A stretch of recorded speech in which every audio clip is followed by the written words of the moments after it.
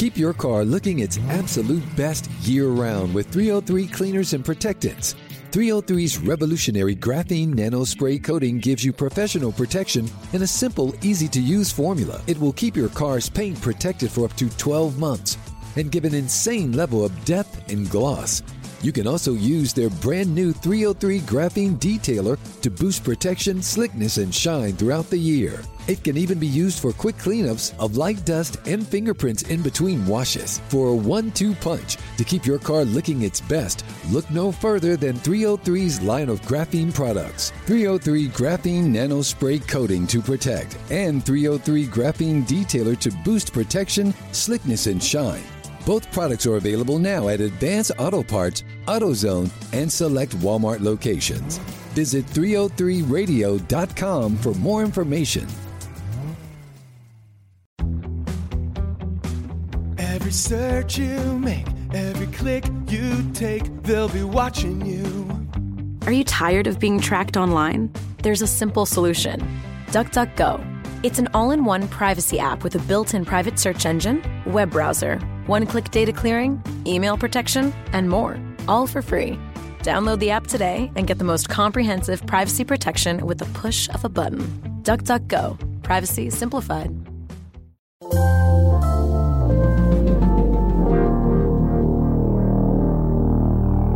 Bradfo Show. That's my open. That's what they used to call me, Swivel Hit Bradford. That's my open. I'm waiting for you to justify your stupid opinion. Bradfo Show. That's delicious. The most important Bradfo Show we've ever done is upon us. It is not because I'm sitting outside at a restaurant with Brian Brennan, formerly of Nesson cameraman. It is because this has to do with a cause that is near and dear to a lot of people, especially people in the media. The John Martin Foundation, raising money for John Martin and his fight against ALS. And John Martin, in case you don't know, John Martin the Nesson cameraman who is stricken with ALS, is fighting that battle. And also there is a huge, huge outpour of support recently for John Martin. And I say recently because I do think it has gaining momentum as is going on. You've seen the Cafe Martin hat. You've seen the athletes. You saw Robert Kraft the other day do a press conference with the Cafe Martin hat on. And I think that it's moments like this. We saw it with the Ice Bucket Challenge and how that sort of the momentum just gained and gained and gained. And we're seeing it, thankfully, with John Martin, and hopefully it's just going to go from here. And the guy I'm sitting with right now is a dear friend, a guy who is one of the class acts in the industry, one of the funniest guys in the industry. Is there any other superlatives I can give for you? Anything? If this is your chance to build yourself up, Brian. I would say handsome. You left off handsome. Sophisticated, intelligent, well-spoken, clean. All of the reasons why you are no longer in the Boston sports media landscape. And just to give you some background, Brian was a cameraman at Nesson for how long? Just shy of 10 years. Oh, wow. Wow. So 10 years. So Nesson cameraman, I'm going to ask you, and I don't want to put people on the spot. I'm going to ask you like your top 3 moments, right? As because you did the Red Sox, the Bruins, and all that. That's obviously right. That can be a side note to this. How long did you work with John Martin during your time at Nesson? He basically was one of the guys that hired me. We had a boss, but he and Pat Camere were the 2 most senior guys, and they definitely were in the conversation of, it's down to these couple guys, and they said Brian Brennan because I'd worked at a prior TV station, so I knew them from being at press conferences, and we all cover the same. That's how we all know each other. We sit around for hours waiting for guys like Belichick to come out and grace us with his presence and his words or whatever. So there's hidden meetings in there, Brian. There's hidden meetings, and I know the great thing about all the cameramen, and you guys are all really, really good guys, is that you have a realistic way of viewing like the press conferences that we don't. I think the writers are sort of sitting there, oh no, Belichick, there's a hidden meeting. Oh, like if I ask this, or isn't it great he laughed, or this and that, and you guys are like, come on, let's just get this over with.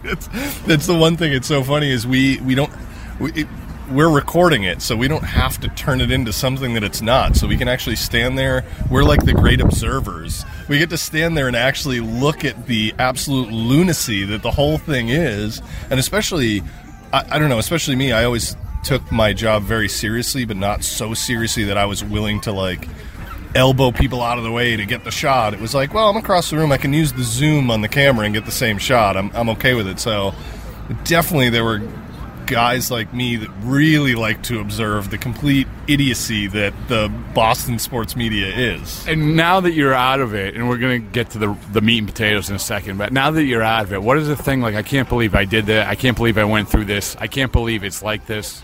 You know what, the job as a whole, the whole thing, I always told people when I left NESN, it was to get off the roller coaster that was Boston sports. The entire job, just following everything, is insane, and you don't have a second to even look at it when you're in it. You're in this machine that just keeps going.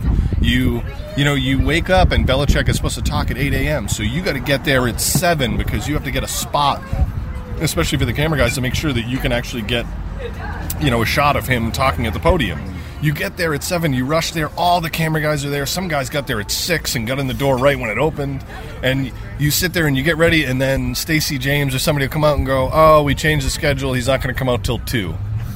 And then you just sit there all day waiting till 2 because you have to. And your day that was planned out, and then you're calling people and rearranging your schedule for later, or missing birthday parties, or missing dinner plans, or canceling dates because that's just what it is. They change their mind and they want practice at night, and you're like, okay. And that's just normal to you, and other people don't understand it, It's bizarre. Yeah, so when you got into it 10 years ago and John hired you, what was your first impression of, listen, when you're hired anywhere, it's like the new and the shiny thing, and like, I'm going to try my best and everything else. What was your first impression of John? Because I've known John for a while too, and I can give you my impression of him, but I come from certainly a different viewpoint of the writer, the guy who was very friendly to him, or he was very friendly to me. But you worked with him when you were hired by him. What was your first impression of John Martin?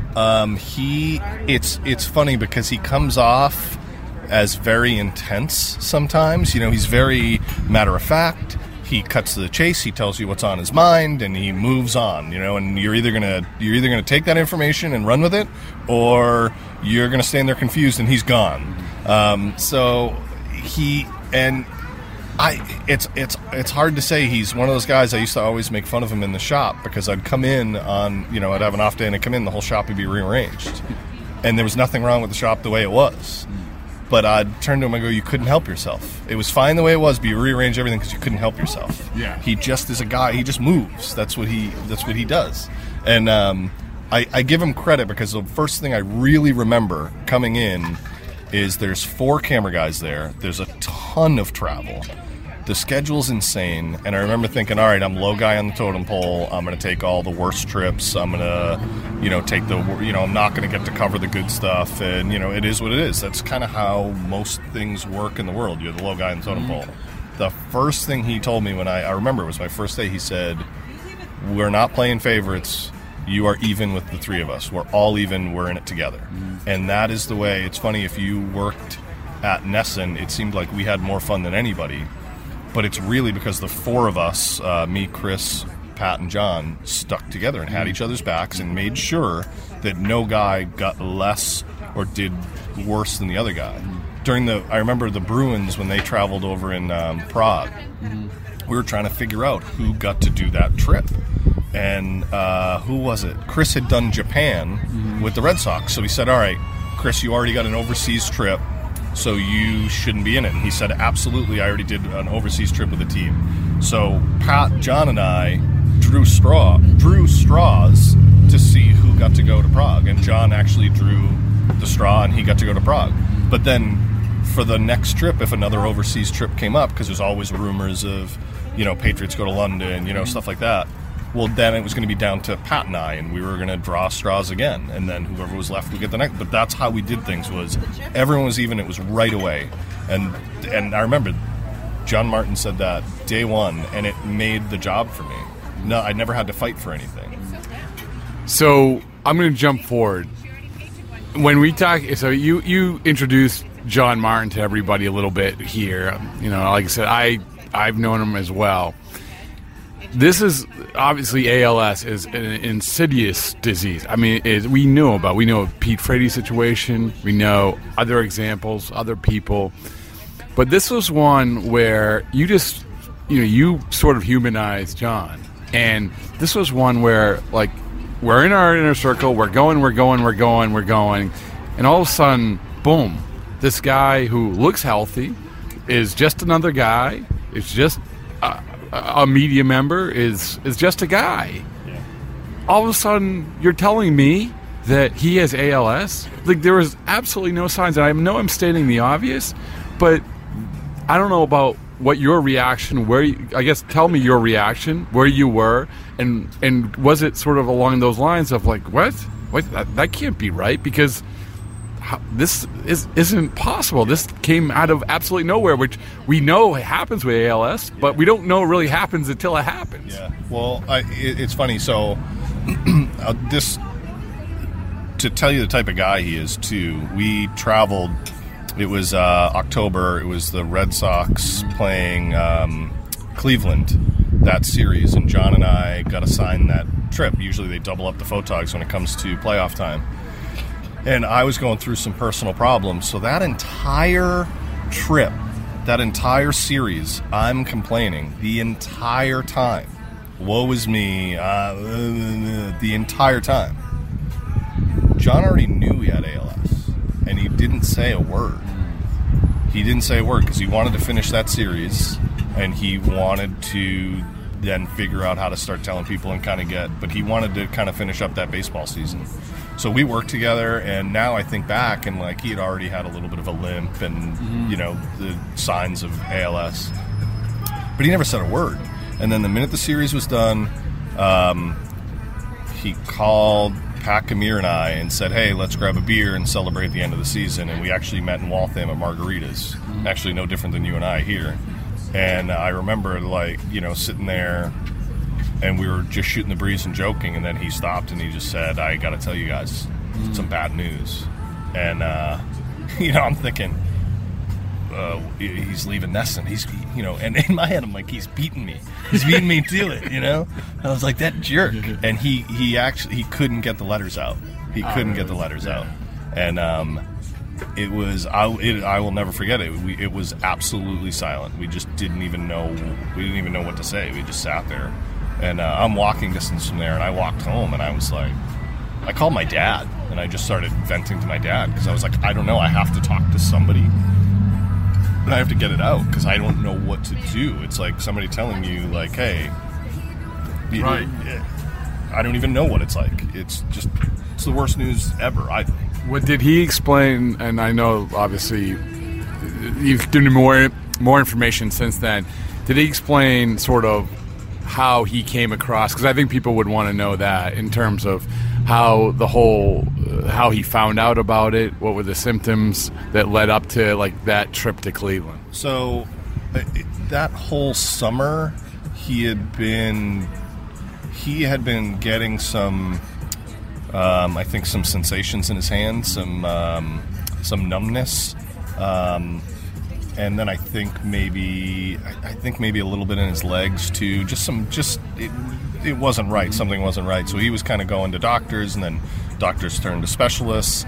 And we carry around those cameras that are like 30 pounds, and we carry around 30-pound cameras plus the 5 or 10-pound backpacks, tripods probably 20-pound that we're lugging in and out of stadiums. So the entire summer, he's kind of going through doctor after doctor after doctor to try and figure out what's going on. And the entire time, we just kept thinking it's a pinched nerve or a sciatic nerve. I mean, we're carrying around 50 pounds of gear everywhere we go. And then you get into a scrum and you're holding it on your head for 10 minutes with your hands well over your head. So it never crossed our mind there was anything worse than a pinched nerve or a strained muscle. Like he said he had some issues with his neck and his shoulder, and honestly we just thought it's a work place. Pat Kamir had back problems at the same time. He was He was going to rehab to get his back. So really, that was just kind of lumped in. The two of them were the same problem. So I think eventually they just crossed enough stuff off their list that it started getting down to that. So he tells you about it, and then, obviously, like, I've seen, what's the documentary, the Saints player? I'm drawing a blank. Gleason. So anybody who really wants to see how the battle goes with a camera, because Steve Gleason, who used to play for the Saints, I mean, he started filming himself before he was diagnosed ALS. So you got a sort of a timeline of going throughout. So I watch that, and you see how it progresses. And obviously we know Pete Frates' story. But he tells you that, the news, do you immediately start like looking, okay, what's the timetable? What's the solutions? What are we going to be dealing with? I mean, I don't know if you do that, because I thought when I got the news, that's sort of, I think, timetables. Right. And then, after timetables, a lot of it is, let's be honest, money. Yeah. Money and family. Because he has, what's his family look like? So he's got Kaya and Gabby. He's got 2 little girls.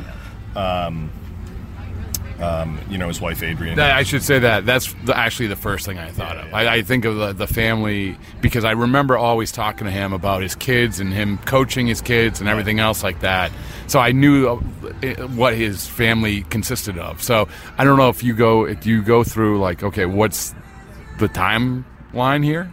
I think, and feel free to eat, because this is a casual conversation where you're drinking beer and eating. I think for me it was much more. If you're in the Boston media, you covered Pete Frates. Jeb Fisher and I were one of the first. We were one of the first people to go to his house and do a story on Pete and talk about ALS, and he wanted to get the word out there, and I didn't know what it was. And then after interviewing with him and talking to his family, they have such a great family that that's when I started to research what ALS was. Same as so many people with the Ice Bucket Challenge. Like, right. That really worked. It got the word out there. Like, people know what it is. So I kind of knew a little bit. And, my thought was, I just want to be there. Like, I just want to be around them and be a friend and whatever they need. And then I think my next thought was money, But I don't know. It's hard to say. Yeah, it's, and I think it's one of these things where, like the Pete Frates example is, you have the Ice Bucket Challenge, and the thing I loved about the Ice Bucket Challenge, obviously, is for a great thing. But to see a tangible effect of a charity, usually you have a charity and, all right, I'm going to donate, I'm going to do a road race for whatever. Every little bit helps. But that became such a huge thing. That changed the world. And for him, that's why he should have been Sportsman of the Year. I mean, it changed the world when you can do something that changed the world. So now we go to John's situation, and I'm thinking about his kids. I'm thinking in the back of my mind, the family has to be taken care of. The care has to be taken care of. One of the things you see in this Gleason documentary is the different paths you can take with ALS treatment, but how expensive it is. And, you can take this path, but it's a lot more expensive than that path. Right.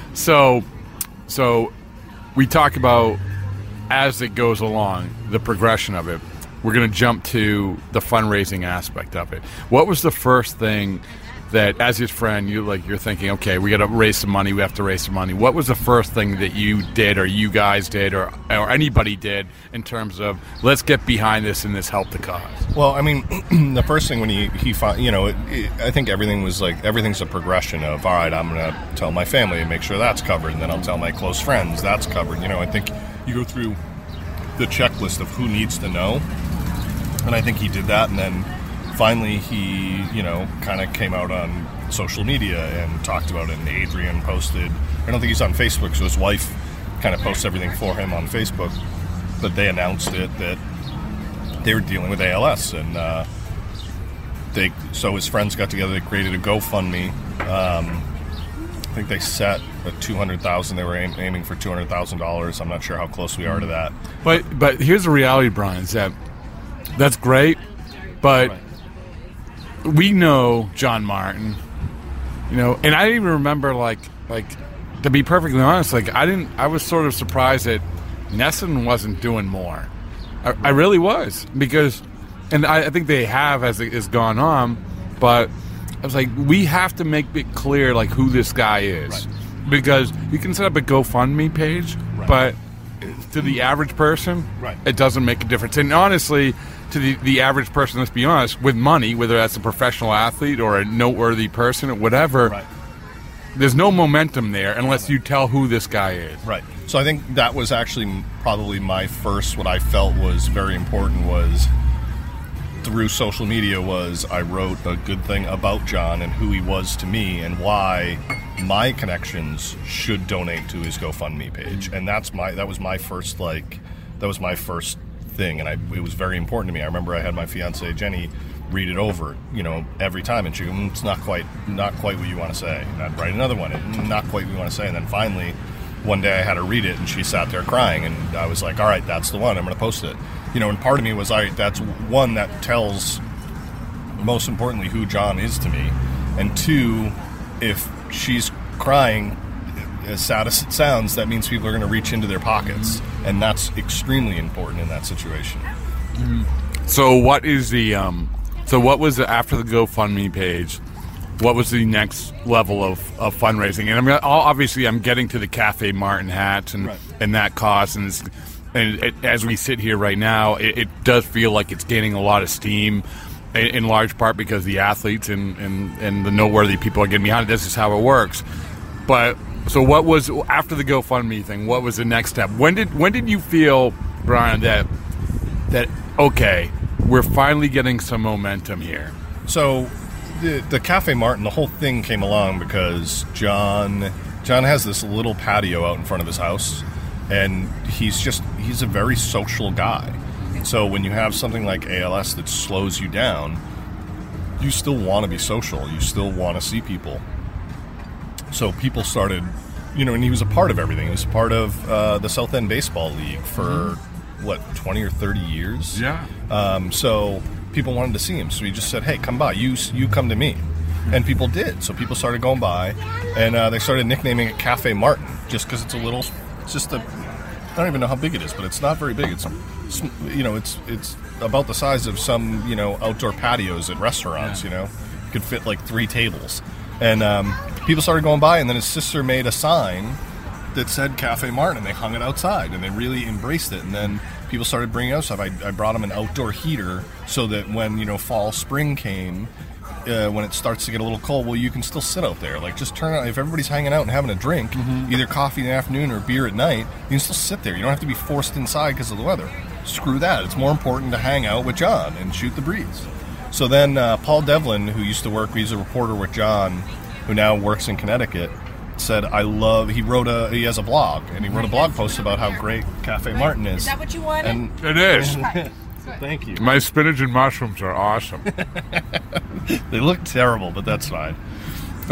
So he wrote a couple blog posts about Cafe Martin, the most popular place in Boston, and people have to go there and visit. So it kind of turned into this thing. And then Paul actually said, why don't we put that on a t-shirt? This is great. People should be walking around in Cafe Martin t-shirts. So we did, and then then the winter came, and it turned into sweatshirts. And then when spring came, John Martin said, I want hats. So we turned it into hats. But it really was just a way of, I don't think we were looking to turn it into a huge fundraiser. It was just, let's show people how cool this is. This is a great story. Let's tell this story. Right. I think all of us in the media. But I think social media, and you can tell me I'm wrong, but I think this is where social media comes in. Right. And because it became, this is a thing where if you can find something on social media which people look forward to seeing, and is a regular item, and the Cafe Martin all of a sudden cropped up everywhere on social media. Oh, there's another person posing in Cafe Martin. There's another person. When did that start taking root? So, in January, I got laid off from the job. I went to Staples surprisingly after Nesson. And I had a couple months off, and the first thing I thought was, awesome, I'm going to go hang out with John as much as I can. And I started freelancing, got back into the media world, was always at, Patriots, Red Sox, whatever else. And I'd try and go over to see and hang out with John a couple times a week. Everywhere I went, every single person, usher, camera guy, audio people, anybody in the media and beyond, security guys, asked about John Martin. How's John Martin? How's he doing? What's going on with him? Blah, blah, blah. Always asking about John. And every time I'd say, well, reach out to him. Here's his phone number. Call him. Text him. Let him know you're thinking of him. I'd go over and see John. Hey, did so-and-so call you? Yeah. Did so-and-so text you? No. It was like a 50-50 because people are busy, or they'd get the number and they'd forget, or they don't want to intrude because they don't know the situation. It's hard. People don't understand if you're not really, really tight with someone like John and I are. You don't know how to react. You don't want to be in the way. And so then the hats came out, and I think we sold 30. And I remember thinking, so many people are asking me about him. Well, how about you buy a hat then? If you're not brave enough to call him or go visit him, buy a hat, take a picture. And I started just pumping on social media, buy a hat, take a picture, I'll post it. And in my head, I'm thinking, that way John will see it. And then John will know, because he's sitting at home. He doesn't know that all these people are asking about him and caring about it. I'm sure he does, but not to the point that I see it. So I was thinking when I started really pushing it on social media was, I don't want this guy to be alone, and he needs to know how much people care about him. And that is it. That was the whole basis of it. So I started pumping the hats, and I think that round of hats we ended up selling 250, which I couldn't believe. Yeah. But it was... They're good hats, by the way. They are super comfortable. I am not even a hat guy. Like, I've always been a big fan of my hair. Yeah. So I always had the spiky hair. And the minute I got this hat, I haven't taken it off. I mean, I take it off to go to bed and shower, just to be clean. But I never take it off. I love this hat. It's comfortable. And to me, it's John Martin. This hat is John Martin, But yeah, we sold 250 that first round, and that was before the pictures started coming in. So I remember thinking, like, oh, thank God. So he's sitting at home, and he knows as these hats are getting sold and it's ticking up, like, all right. And you can see the names of who's buying them. Yeah, that's cool. Yeah, so, it's these ushers that you'd shoot the breeze with for 10 minutes a day, and you go, oh, wow, he didn't forget about me. He knows that, I'm here still. Right. And, but then when the hats started coming in and people started posting pictures, that's when it really went crazy. Like, I couldn't believe, I can't even keep up with it. I'm just trying to repost everybody, and I can't keep up with it. But then at that point, it went beyond. I'm sure the Ice Bucket Challenge was kind of similar. It went beyond of, it's just a few people buying it or caring about it. It's friends of friends that see their friend that cares, and they say, well, I want it if you care. I had a buddy the other day who bought a hat. He told me he got the link and he bought a hat, and then I went back like a week later. He bought a hat and he donated $100. Right. He doesn't know John at all. He just knows that John's really important to me. I can't believe the amount of outpouring for in that way. Well, and so again, another part of this is when you get noteworthy people involved. I mean, that's just a reality of the situation. And I remember, so you said, and John was around the Bruins a lot. So Tuukka came over to his house, to Cafe Martin, correct? Yeah, Tuukka came. We had a little barbecue, and a bunch of people came. I can't remember, but there was a pile of us there. Steve Garabedian, and we had I think we ordered Buff's wings, and we had a couple beers and whatever. But people see that. That's a game changer. I mean, that's the first thing I thought of. I'm like, this is right or wrong. That's a game changer. Well, and it's important. I think it was important not just to people who don't know John, but it was important to people who do know John and people in our position. We've all covered Tuukka. We've all covered all these people, and it's one of the first times where you see a guy's sick, and then he goes over to his house and has a couple beers and puts on the Cafe Martin hat. He knows John. So as a camera guy and a reporter and anybody who's around these guys that they're going about their business, you say, oh, wow, they do notice me. I am important to them. Like, they do care. Like, so then I think that even brought a little more of like, all right, I think a lot of the other videographers and stuff said, well, if they got Tuukka, I can do the same thing. I can get the next guy. They kind of stepped up everybody's game of like, all right, let's top that. So the latest thing is Robert Kraft sitting in front of doing a press conference. Number one, do you know how that came about? I heard. Okay. So I heard that I know I had gotten a couple messages from both Matt West and Tony Flanagan. Tony is the camera guy for the Patriots post-game show and Jumbotron and stuff. And they had reached out about hats and let's see if we can get, I'm going to try and do you have any extra hats? I want to try and get some players to wear them. And so I know that they were kind of working behind the scenes to try and get something done. But Moose and Glenn had told me that Stacey James had seen all the hats. I mean, that's the other thing about these hats. People aren't just buying them. Right. That's what's amazing is it's not just the Ice Bucket Challenge where you donate some money, do a crazy video, and then you move on. People are buying these hats and wearing them. Yeah. They're representing... Because they're really good hats. They are. They're great hats. They're awesome. But it's such a meaningful cause that you take with you every day. Yeah. You didn't just think about it and donate it. You're wearing it and representing it everywhere you go. So the Patriots, I kept seeing pictures. The Patriots sidelines are filled with reporters and camera guys all wearing the same exact hat that says Cafe Martin. So if you don't know what it is, you're looking around going, what is this? Yeah. So I think Stacey James had inquired, what is it?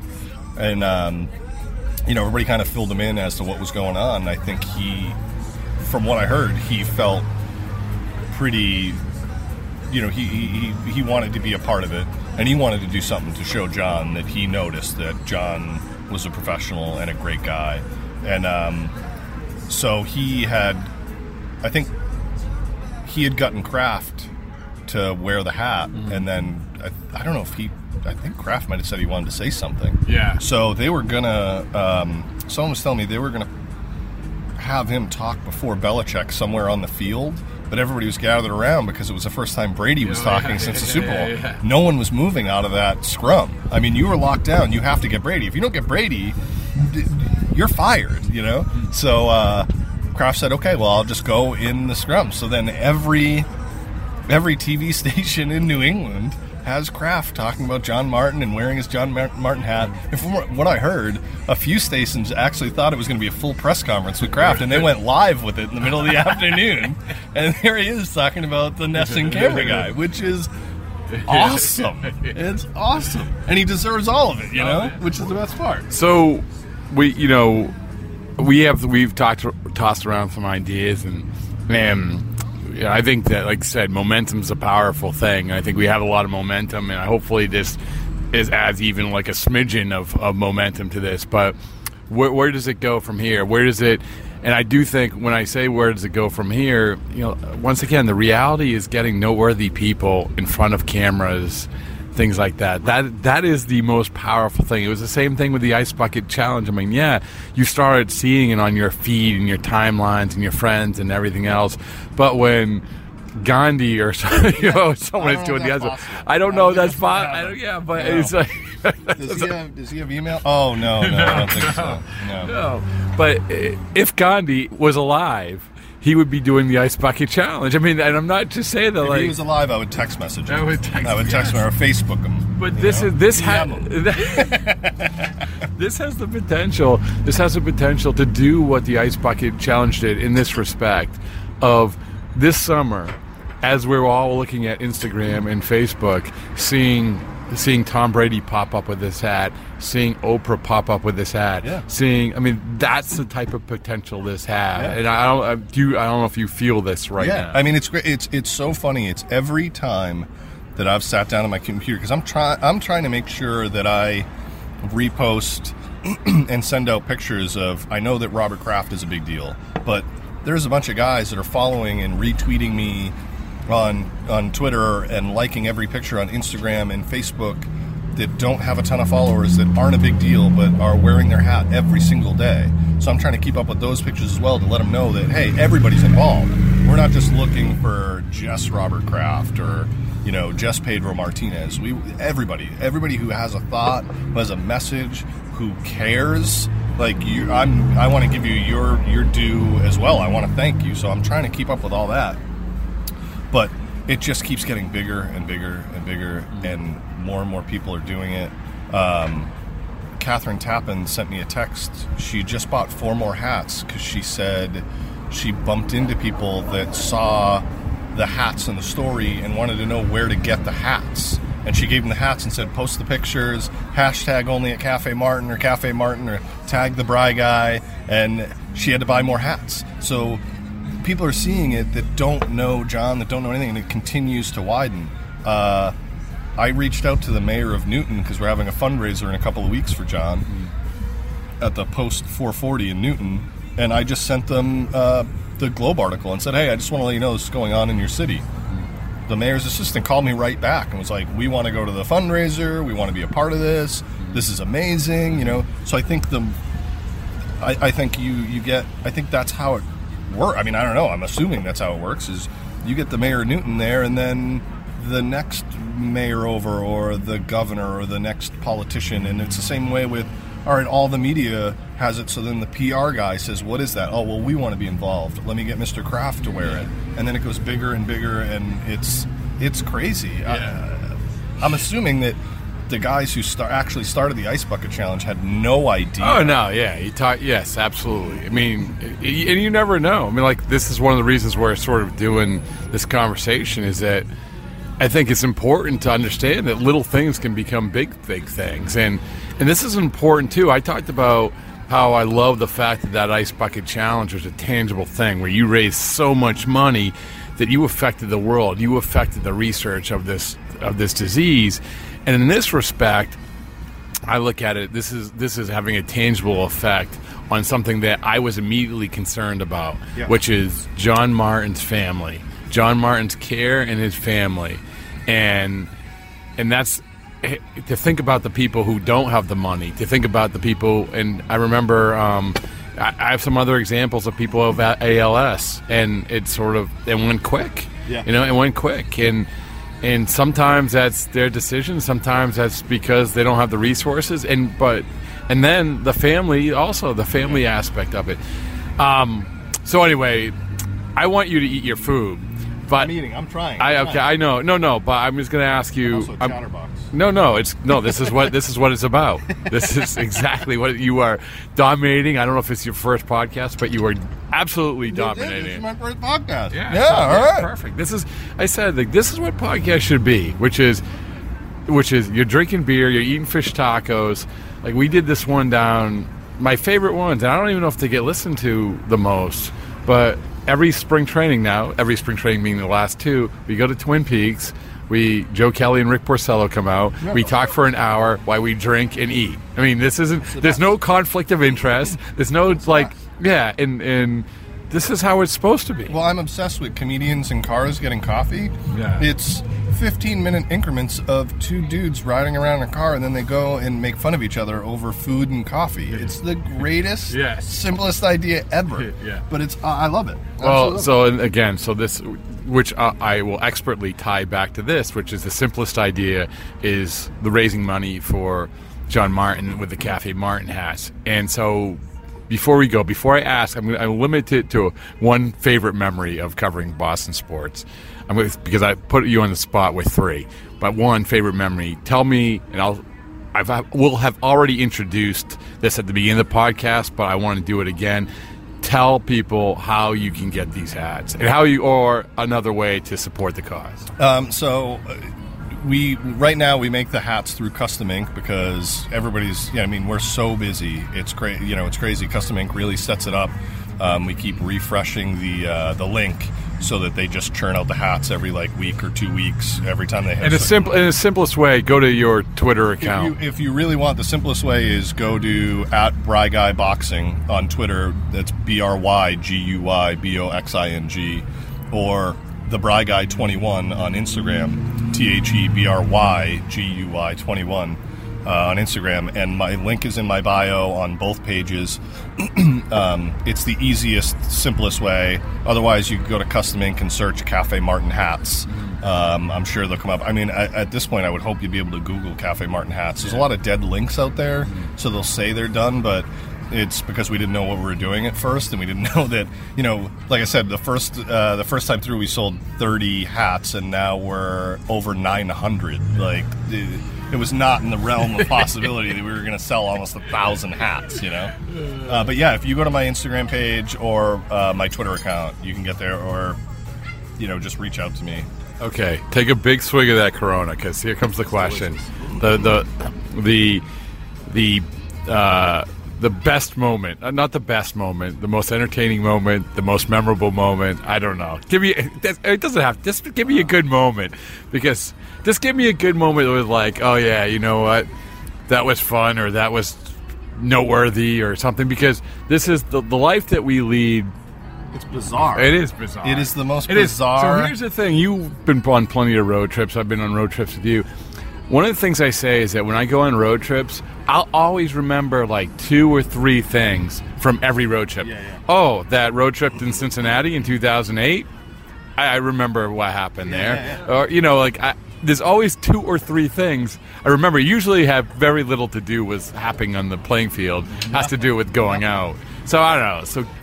So it's really funny you say that, because I have a Stanley Cup ring, and it's one of the greatest times of my life is the whole 2011 Stanley Cup playoffs. And I can't tell you one thing that happened on the ice. Not one thing. I remember every restaurant we went to. I remember getting up early and all the crazy travel. I remember annoying people in Philadelphia so much that they started referring to us as the Fun Bunch, and they meant it as like a derogatory term, and then we wore it as a badge of pride and started referring to our group as the Fun Bunch. Just the whole life is so bizarre. Yeah. I always say it's kind of like when you're in the media or you're a camera guy, take out the whole like saving lives thing, but it's the same way, and you can see it with the way that everybody's rallied around John and the hats, that it's one of those jobs that no one understands, like firefighters. Like, people don't understand it, but when something happens, from all around the country, they all travel across. I'm friends with a guy in Ottawa. We connected on Instagram just because we were both camera guys, and now he's a good friend of mine. He's a great guy. I'd say one memory more than the others? That's an unfair question. That's enough. You know what? I mean, you summed it up. Is that because I think that's the thing that's the takeaway, especially someone who has sort of left it, and to take a look back and say what a bizarre existence this is. You know what I loved? For me, I wouldn't even say it's one thing. The one thing that I loved is that people always say, oh, you traveled with the Bruins, or you traveled with the Red Sox, that's amazing, you must have hung out with the guys. And it's like, you don't know the guys, really. Like, they have their team, we have our team. But the one thing that I really loved more than anything else is I really took advantage of being in cities. And I know you've done the same thing. You try and stay at unique hotels. Remember? You filmed me running up the Rocky Steps. Yes. You can YouTube that. I will always say that the Rocky Step... Okay, so here's one memory, just to give you a specific memory. I love the Rocky Steps. I think it's the greatest tourist attraction.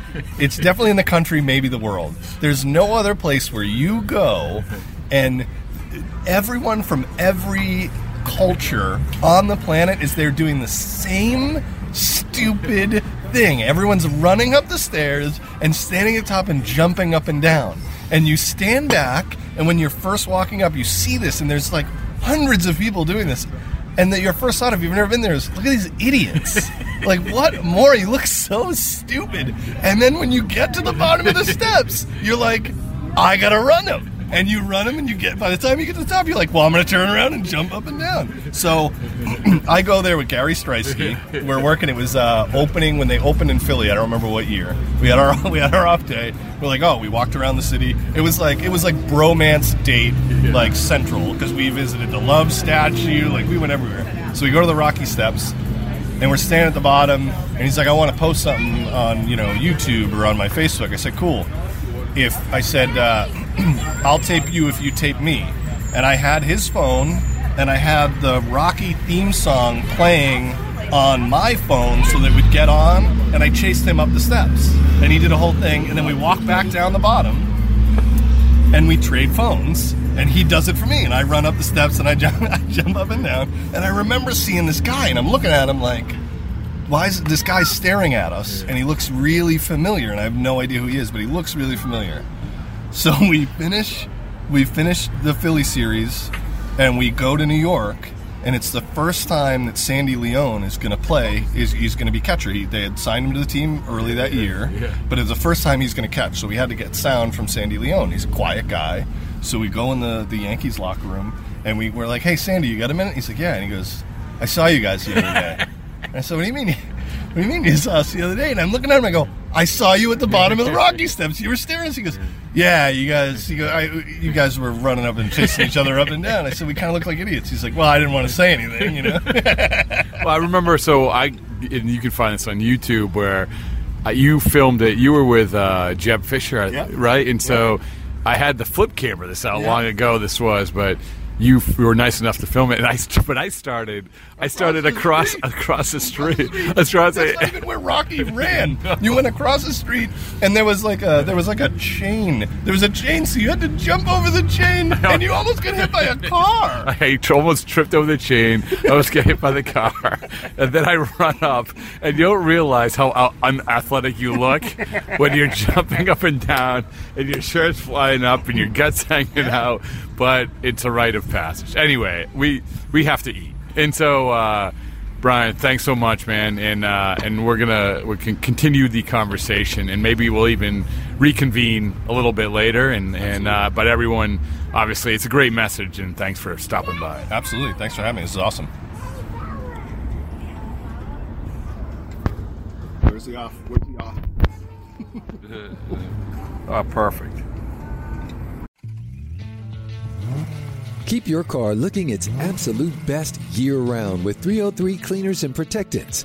303's revolutionary graphene nano spray coating gives you professional protection in a simple, easy-to-use formula. It will keep your car's paint protected for up to 12 months and give an insane level of depth and gloss. You can also use their brand new 303 Graphene Detailer to boost protection, slickness, and shine throughout the year. It can even be used for quick cleanups of light dust and fingerprints in between washes. For a 1-2 punch to keep your car looking its best, look no further than 303's line of graphene products. 303 Graphene Nano Spray Coating to protect, and 303 Graphene Detailer to boost protection, slickness, and shine. Both products are available now at Advance Auto Parts, AutoZone, and select Walmart locations. Visit 303radio.com for more information. Every search you make, every click you take, they'll be watching you. Tired of companies like Google and Facebook watching everything you do online? There's actually a simple solution. DuckDuckGo. It's an all-in-one privacy app with a built-in private search engine, web browser, one-click data clearing, email protection, and more, all for free. Download the app today and get the most comprehensive privacy protection with the push of a button. DuckDuckGo. Privacy simplified. Baseball is everywhere with the MLB app. Get exclusive updates from around the league on your mobile devices. From game day pitch-by-pitch features to select live broadcast coverage, the MLB app is your ticket to all things baseball all the time. Get live notifications sent to your phone, watch, and car so you're always up to date on the biggest breaking news, scores, and standings. The MLB app is your hub for live baseball everywhere you go. Download the MLB app today on the Apple App Store or Google Play. Additional subscriptions may be required.